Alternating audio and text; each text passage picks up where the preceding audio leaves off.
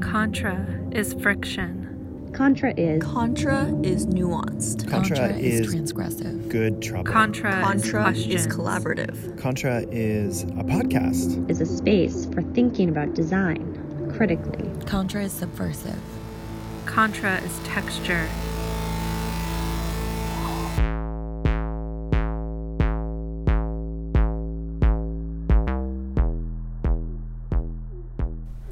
Image description is a practice that is often associated with creating accessibility for blind people. While according to some people, image descriptions are supposed to be objective accounts of what is happening in a photo or film, some disabled artists are using image descriptions to critique other forms of inaccessibility. In this episode of Contra, I talked to hard of hearing artist Liza Sylvester about her work, which draws on methods of image description and film captioning to critique popular films, and with them, the broader culture of autism, which assumes that everyone has access to hearing sound.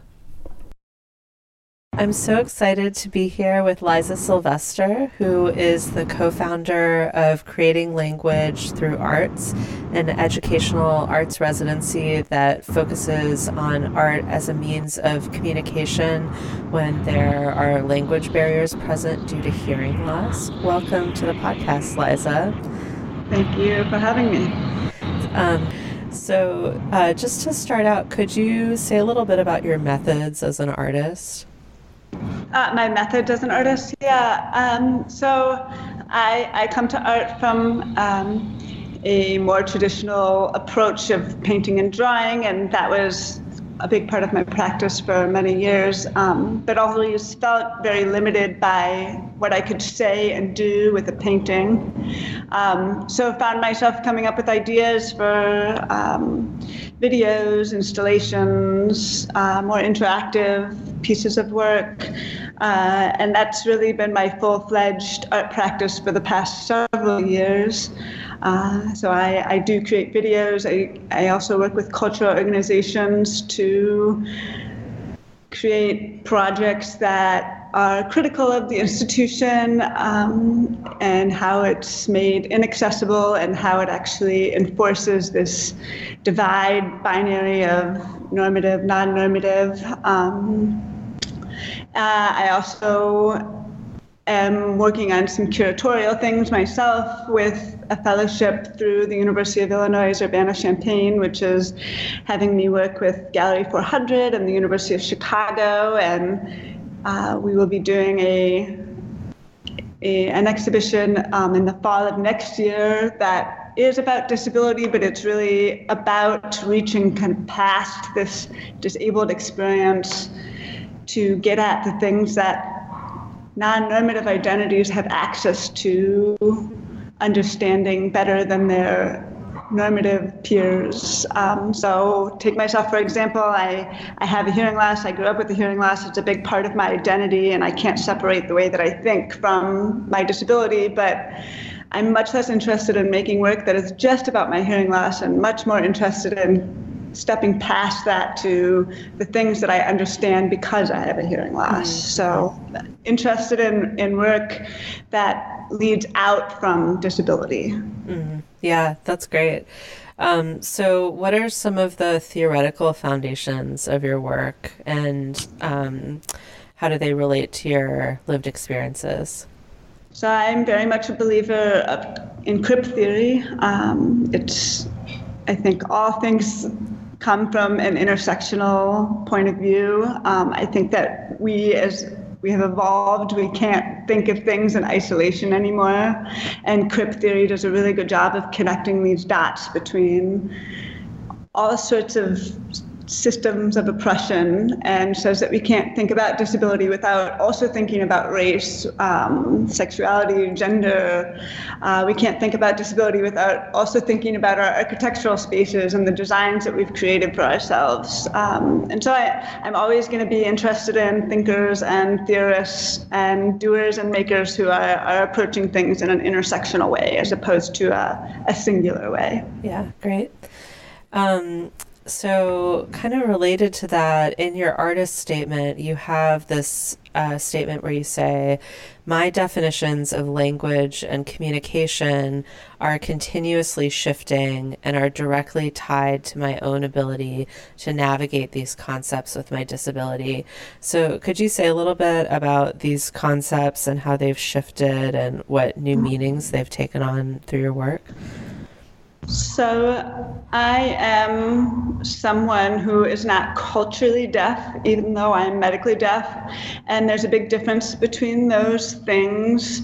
And I think that my identity has been formed. It took me a long time to realize this, but it has been formed by my outcast from normative society. And I think that this is something you will hear a lot of people who have non-normative identities vocalize in some way or another.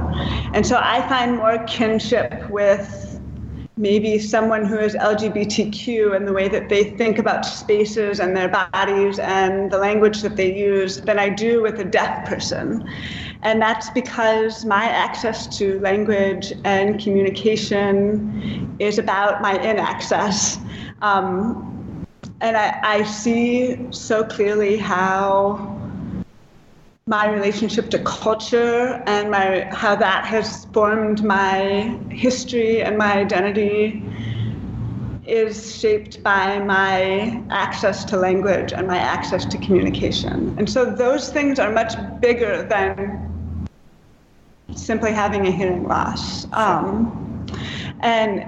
I say this all the time, my hearing loss is the result of a simple cellular failure in a very particular part of my body, but the resonance of it is something that changes and directs my body language, changes and directs my thought pattern, my thinking, my ability or inability to stand up for myself and vocalize what I need in a situation. All of those things have been conditioned and put through this lens of my hearing loss that is really a cultural problem instead of this simple cellular failure in a particular part of my body. Mm-hmm. Yeah.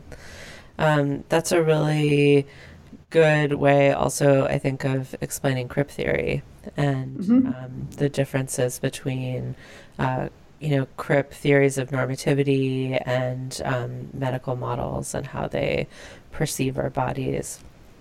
Agreed. So, maybe we can talk about some of your specific projects now.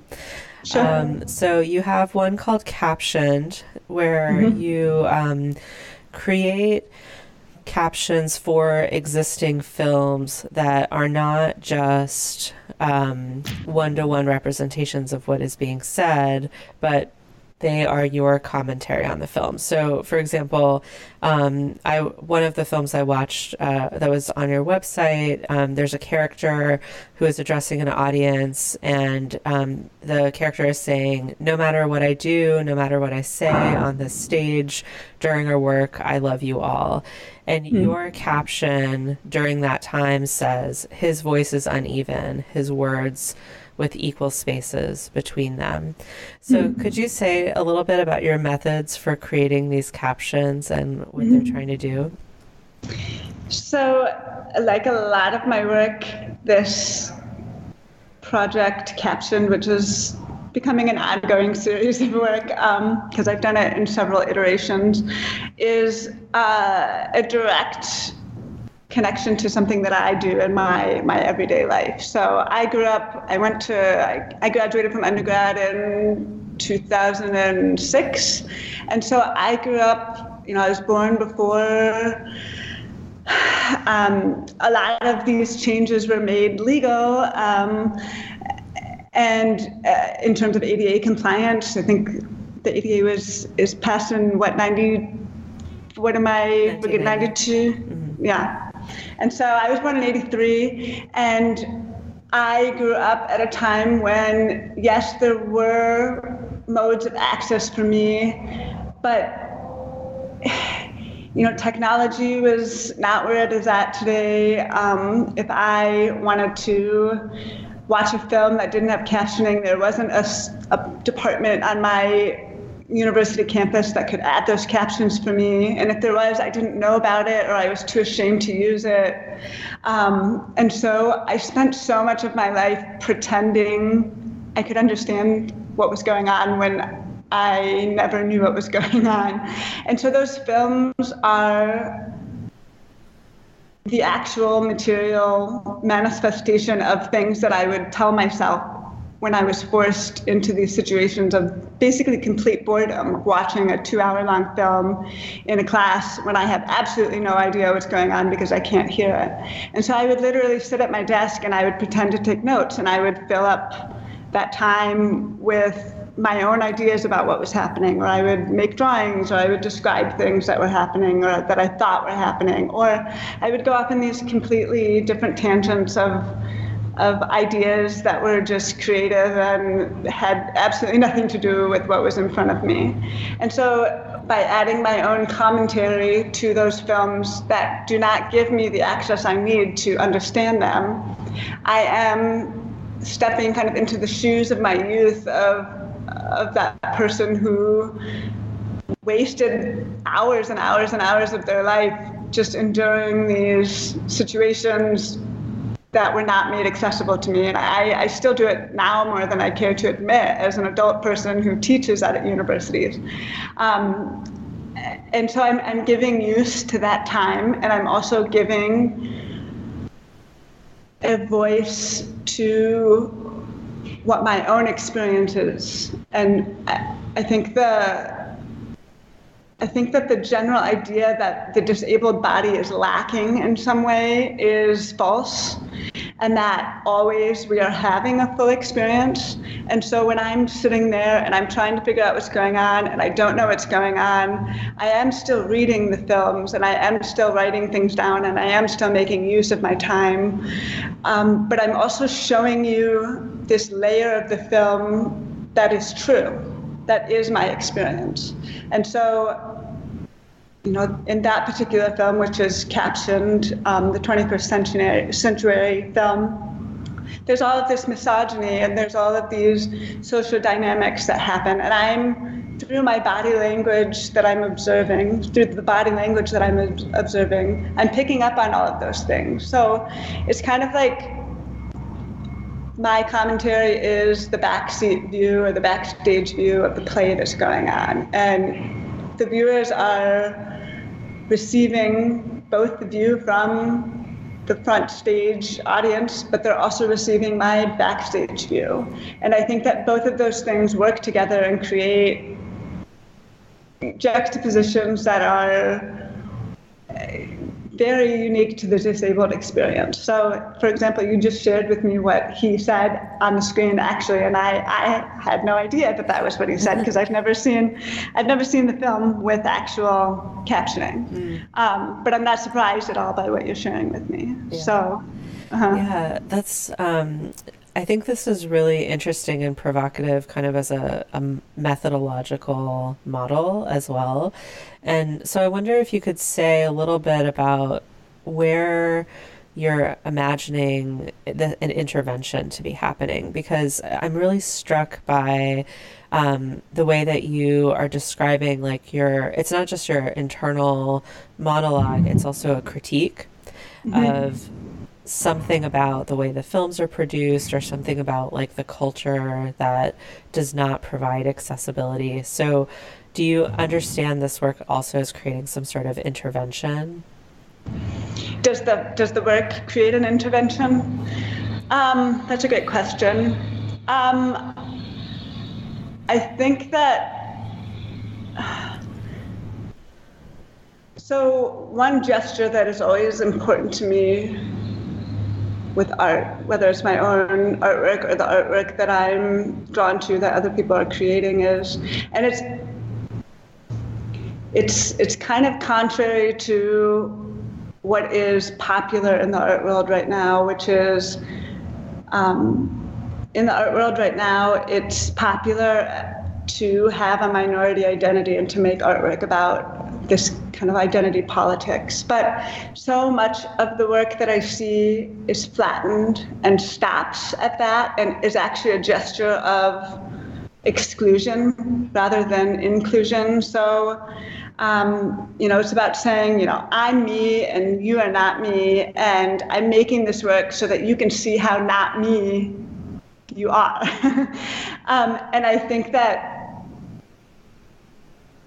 I'm trying to not do that. I'm trying to create gestures of inclusion that people can learn from, instead of just saying, I was talking with my partner about this recently, and he came up with a really great analogy, which is, if your work is about the color red, and you say, this is the color red, everyone, this is the color red. It's red, it's red, it's red, it's red, it's red. Instead of saying, what color is this? And having a conversation about it and asking people to question why they think a color is red or not red, or asking people to have a conversation about it. Those are two really different ways of experiencing art. And I'm always trying to be the second way, which is to ask the question and to ask the viewers to be immersed in the artwork so that they can surround themselves with it and use and not exclude themselves from the problem. And I feel like I'm not maybe fully answering your question here, but that's where my mind is going. So what I am understanding you saying is that the intervention is about getting the viewers or the audience to question their assumptions about their relationships to disability, for example. Definitely. More than representing a perspective that's meant to be kind of like viewed from the outside, but not necessarily like experienced or engaged with or something. Is that accurate? That's completely accurate. Yeah. Is there an element of it that's also like an institutional critique, I wonder? And it may not just be one institution, but here I'm struck by the fact that these are all kind of feature films. So they're a specific type of media that comes from a specific institution. Definitely. I am very much involved in critiquing institutions in general. I feel that institutions of all kind teach us how to think about disability, and therefore they have an incredible weight and emphasis put on them to evolve, and they're not doing it always in the right way. And these films are definitely an extension of our institutions, whether they are the extension of Hollywood or the extension of a cultural organization or the extension of an educational model. Yeah. Right. Yeah. That makes a lot of sense. So recently you showed a version of this project at the Third Space Gallery in Rockford, Illinois. And in that version you showed 2001: A Space Odyssey. And so that's Stanley Kubrick, and then Sun Ra's Space is the Place. So can you take us a little bit into that gallery space and talk about how it was set up and how the films were shown? Yeah, so this was at New Genres Art Space in Rockford, Illinois. And the title of the work was Third Space, which is my title. Thank you. Yeah. So those two films are very deliberately chosen. 2001: A Space Odyssey, I was interested in choosing that film because I found out that the supercomputer from the story's plot actually came from the school where I went to graduate school, which is in more southern Illinois at the University of Illinois, Urbana-Champaign. And so I liked the idea of when the material of the film was projecting on the walls and kind of becoming part of the walls, it was also becoming part of the walls near where the story extends from. And so this idea of history and actual time overlapping through that kind of material gesture of the projection. But then I'm also interested in that film as this representation of a very white male idealization of the future, and it has the backing of Hollywood, and the symphony and the cultural context of that film. It'd been decades since I had seen it, but there were moments in that film that you can't forget because of how iconic they are. And so that film was chosen for that reason. It's thinking about imagined futures, it's thinking about technology and how technology can both get us there and not get us there. The disabled body is also inundated with technology in a similar way to this idea of science fiction. So I think that it's so important to think about science fiction through the lens of the disabled body, because it is always moving forward and progressing, but always still failing, which is what that film also does. And then Sun Ra, the Space is a Place film, was chosen because it represents a really different relationship to science fiction and the need for science fiction. It was created by Sun Ra, who is many things: a visionary, a musician, a Black cultural advocate who made this film that was not a Hollywood-produced film, and is, that manifests in different ways throughout the film. And so the film, in a very interesting way, comes kind of like from the material that Sun Ra is a part of, in a way that Kubrick's film also does. And they're very different in that way.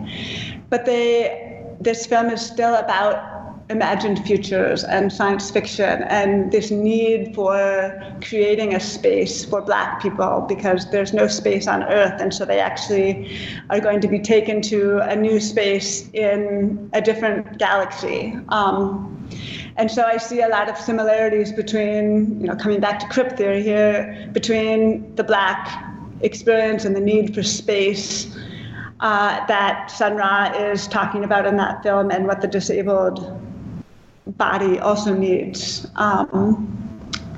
And the same could be said for LGBTQ and that body. And so I have one relationship to the Sun Ra film, I have a different relationship to the Kubrick film, and my experience is neither of those things as a true third wheel of the disabled body.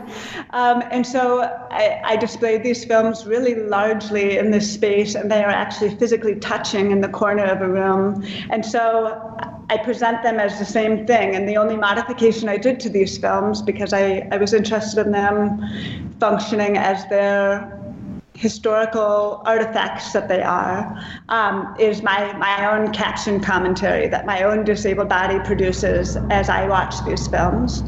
And so they're shown physically touching each other, and viewers stand or sit or are in a wheelchair in front of them when they experience them, and the experience of both films is kind of overwhelming and touching both of them, and they occupy the space of both simultaneously. And this third space, which is where the title of the exhibition comes from, is framed and created by both of those films. And so I'm interested in this kind of amorphous third space that is hard to define, and the two films are not the same length, and I did not make them synced to each other. And so when they play on reels, the Sun Ra film is much shorter than the Kubrick film, and so it refreshes before the Kubrick film does. And so there's this continual regeneration of new spaces created by the two films together. Wow, I love that. There's so many layers to this. There's the kind of like contrasting like white imaginary of the future, and the kind of like Black radical imaginary of the future and place and belonging. And then there's the kind of like Crip intervention of narrating kind of what is happening otherwise. And I wonder, like, what were can you give us like a sense of any of those moments where your commentary was also pushing back against or like intervening somehow within the content of the films themselves? Sure. So there were some really nice moments. So, I mean, in the case of both films, there's a lot of misogyny, and I talk about all of that. Just because you make a film about the need for space for Black bodies and how that is a positive thing does not give you the path to be completely sexist and misogynistic. And so I'm trying to call out both films when they do that equally. And unfortunately, there is a lot of sexism and misogyny in the Sun Ra film, and that is a big part of my commentary, and as well as in the Kubrick film. And I talk about both of those instances when they come up. There were nice moments that I'm not sure. There were these fleeting moments because, like I said, the videos aren't synced, and so the way that they line up changes and reorients itself each time they renew.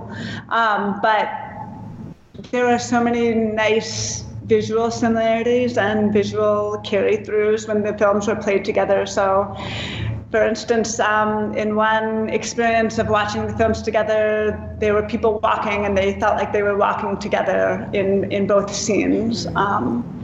Or the music would overlap and become oddly synced. So, yeah. Yeah, wow. Seems like a really interesting technique to explore further in other kinds of cases too. Something I want to ask you about, because it seems like part of the thesis of your work is that you're using these strategies of creating access also as a form of critique. It's not just like a functional thing that you would give to someone else and be like, here's an accessible version of this film or whatever. Mm-hmm. And I wonder what other mediums that method could be applied toward. And one in particular that I have in mind is the podcast.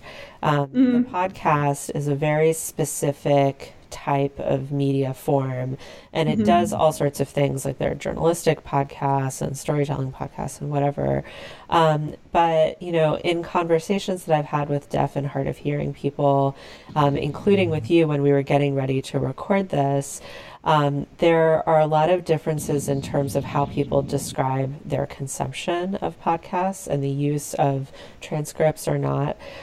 So I just wonder what you think about that, and what, if there is some way to do that kind of like critique and commentary around the form of the podcast itself. Yeah, so I think that is, thank you for being aware of that and being self-critical in that way. So I think people ask this question and there's no quick fix, and that's part of why it never gets solved, right? One big problem I have with accessibility modes in general, and this is something a lot of my fellowship work is grappling with, and what I've done with other work in the past, where I'm really critical of this idea of a normal experience and then a non-normative experience and the division that creates. So museums, have audio description tours for blind people, and I'm like, I have a lot of problems with that. We don't have time to talk about that right now, but I think that, you sharing Shannon Finnegan's alt text as poetry, and then some of the work that I've tried to do in the past are really good models that could be potential solutions and ways of thinking about this. I don't typically waste my time trying to listen to podcasts because the general conception is that you need to listen to it on your phone or without another form of access. So right away while you were talking about this, I'm thinking, about those readers that can be utilized for learning how to speed read, where they words are quickly flashing up on your screen in like a small space, so there's not a lot to focus on, but a lot of content passes through it really quickly. And I don't know if that's a thing that could actually be utilized, but I would encourage you, instead of thinking about, and I'm sure this is what you are already doing, instead of thinking about, well, this is like the way, this is the normal way, this is the way that it's supposed to be accessed, and then these are these subpar ways of access. I'm wondering if that could be flipped, or if the mode of access becomes a work of art, which Shannon Finnegan does so well in that alt text is poetry, or what I've tried to do in other works of art. The mode of access shouldn't just be a mode of access. It shouldn't be separated. Joseph Grigley talks about this so well in his exhibition Prosthetics, where he's talking about, this is the work of art, and then these are the modes of access that extend from that work of art, that allow or disallow someone to experience that work of art. And you can do like all of these things, trying to, audio describe a work of art, trying to make sure the lighting is good enough, trying to make sure it's at the right height so people in wheelchairs can see or view the work of art, but it never changes the fact that the work of art was not originally intended for a non-normative body to experience it. And I think that that's key in thinking about all evolutions that need to be made in terms of thinking about accessibility modes. The access shouldn't be separate from the thing itself. And I think they need to be thought of as the same thing. Yeah, I think what you're saying is really important. And I really like the suggestion also of using that sort of like the speed reading tool or technology, because that also kind of captures some of the kind of experiential dimensions of a podcast, that it's this sort of like live stream of words, but you can't necessarily see or hear into the future of it. I'm really just wondering, because it's something we're working on in my lab too, is like how to do a podcast without it even being auditory, and is it still a podcast then? Can it go to the podcast conferences and hang out with the other podcasters? It definitely should. I would love that you So like I'm really excited about your work, because I think it's giving us ways to think about that, and also giving us ways to do the sort of meta commentary on the existing media form. And to kind of draw attention to different norms and where they're coming up in these production processes too. So thank you so much for that. Well, thank you for your work as well. I just want to give a shout out to my fellowship work at Gallery 400, and I'm working on some, which is at the University of Illinois, Chicago. I'm working on forming this alternative accessibility tour program there, and also a show that will take place in September of 2020. Cool. Great. And a publication. Yeah. So I'll get the links to those from you over email, and we can include them in the show notes for Cool. folks to know about. Yeah. Thank you so much, Liza. It's been so great to talk to you. It's such a pleasure to talk to you, and to have you include me in this. It's a big honor. Thank you. You've been listening to Contra, a podcast about disability, design justice, and the life world. Contra is a production of the Critical Design Lab. Learn more about our projects at mapping-access.com, and be sure to follow us on Twitter and Instagram. If you've enjoyed this episode, please head over to Apple Podcasts to subscribe, rate, and leave a review. The Contra podcast is licensed under a Creative Commons Attribution, Non-Commercial, Share-alike International 3.0 license. That means you can remix, repost, or recycle any of the content as long as you cite the original source, aren't making money, you don't change the credits, and you share it under the same license.